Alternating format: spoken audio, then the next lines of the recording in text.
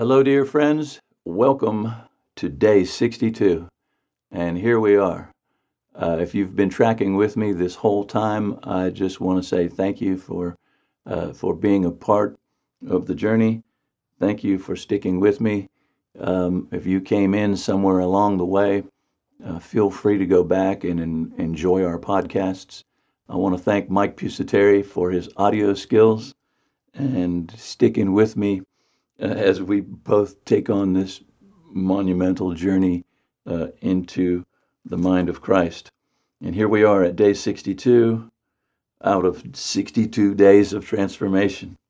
And I want to finish with something that I think will really give you a boost for the journey, and that is running your race to win.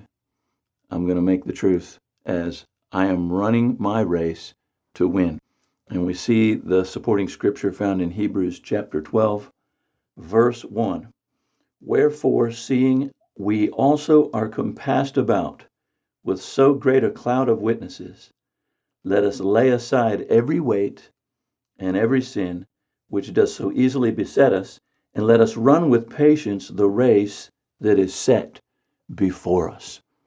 There's two things that the Bible compares our life to that come out in various places in the scripture. One is a race, and the other one is a fight. And I know that just saying those things can make you tired, okay? Because a race requires endurance, man. A race requires output and energy. And, the Bible says there's a race that's before us. But also know that there's a great cloud of witnesses that surround us. And, there are people that we find in the scriptures. They may be people that we know. They may be people that are gone to be with the Lord that have influenced us. They may be people that are mentoring us now. And Paul talks about life being a fight. I fought this fight. I've gained my prize. I've exerted myself and I've stayed in there, and it's a good fight. But now I'm ready to go and receive my prize. In 1 Corinthians chapter 9, he was talking also about racing and comparing the spiritual life or the life that we now live to a race. And he says, all men run the race, but not all men win. So I want to just drill this down to you today. Run your race to win, man. We only get one shot at this life. This, you might think, well, I've got 70, 80, maybe I'll live to be 90, maybe. You don't know how long you're going to live. You don't know how many days that have been apportioned to you. None of us can afford to waste any time in this life. We know that the Lord's coming back, but we also know the Bible tells us in James that our life is like a vapor. It's like a puff of smoke. It appears for a little while and then it's gone. You only have so much time to make your mark and to do the things that God has called you to do. And there is nothing else that should be able to supersede those things that the Lord has put in front of you to do and fulfill and accomplish in this life. So I'm going to take just a couple of minutes and talk about positions in life and momentums. And the first one is sitting. I'm going to call it no momentum, okay? Mo being momentum. There's no mo. You're just stationary. You're just sitting there. You're watching everybody else go by. You're sitting in the sidelines, comparing yourself, judging people, criticizing people. There's no motion, no momentum. You're in the seat, as Psalm 1:1 talks about, the seat of the scornful. Don't sit in the seat of the scornful. You're not motivated. Or maybe something happened to you in life and it injured you and it knocked you out of the race. I want to encourage you to get back up, okay? I want to encourage you to get back in and get about moving in your own life. God wants to give you vision for your future. You don't have to be bound to anything in the past. This life is a forward moving life, and there's a vision calling you get out of any rut or any stuck place and get back moving again. The second position is standing. I'm going to call it low mo, okay? Low motivation. You're not sitting, you're up, you're on your feet, but you're not really in the race. You're just kind of hanging around, standing around. Maybe you don't even stand for anything. You just kind of hanging around, and whatever way the wind blows, that's the way you might lean. When David faced Goliath, he says, isn't there a cause? Is there not a cause for this conflict? Is there not a reason for being alive? Maybe you even know where you're going, but you can't see even where you are today. You don't know your values. You don't have any priorities that define you.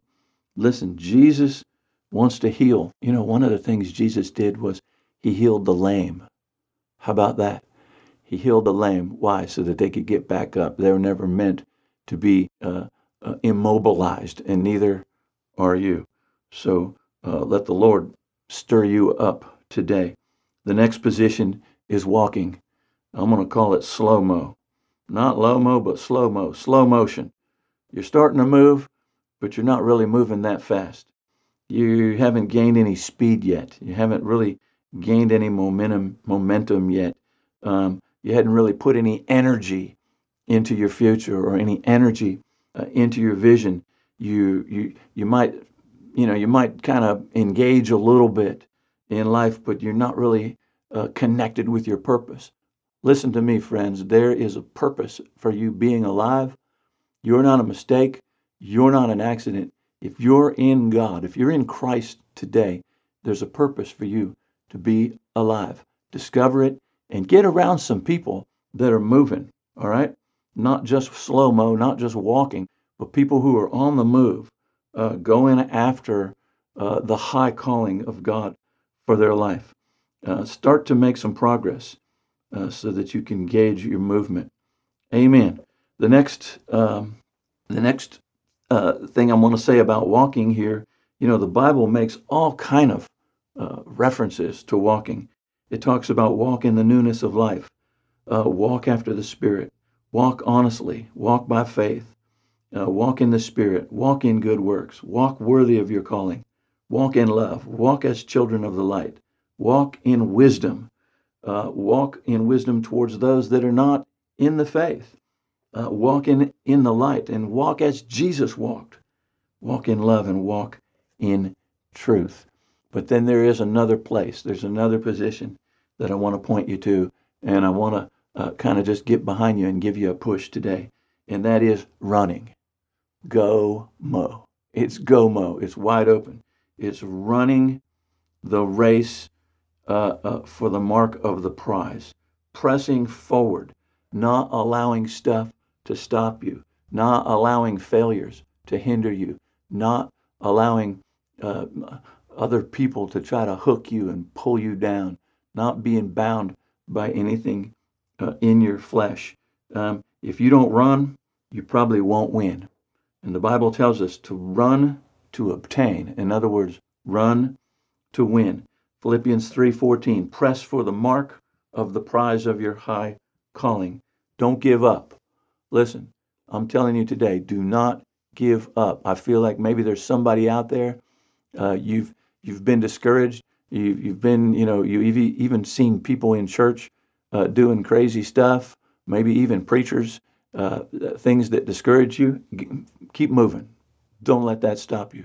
Don't let what someone else has done hinder your walk and your journey and your race. Jesus made this statement.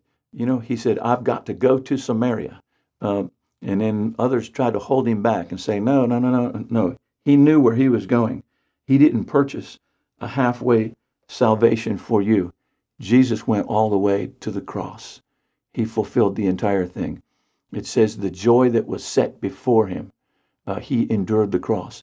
And for us to look unto him as our example and let the same attitude be in us that was also in him, you got to do. Listen, I want to ask you a question as I finish today. There's something in you that you feel like you must do. There's some place in you that you feel like you must go. And there's a sense of urgency. Don't repress that thing. Obey it. Give yourself to it. Go all the way. Who cares what other people think? Who cares what it costs? Just go for it, my friends. Will it be hard? Probably so, but that's okay. If it's worth having, it's worth paying the price for. Hallelujah.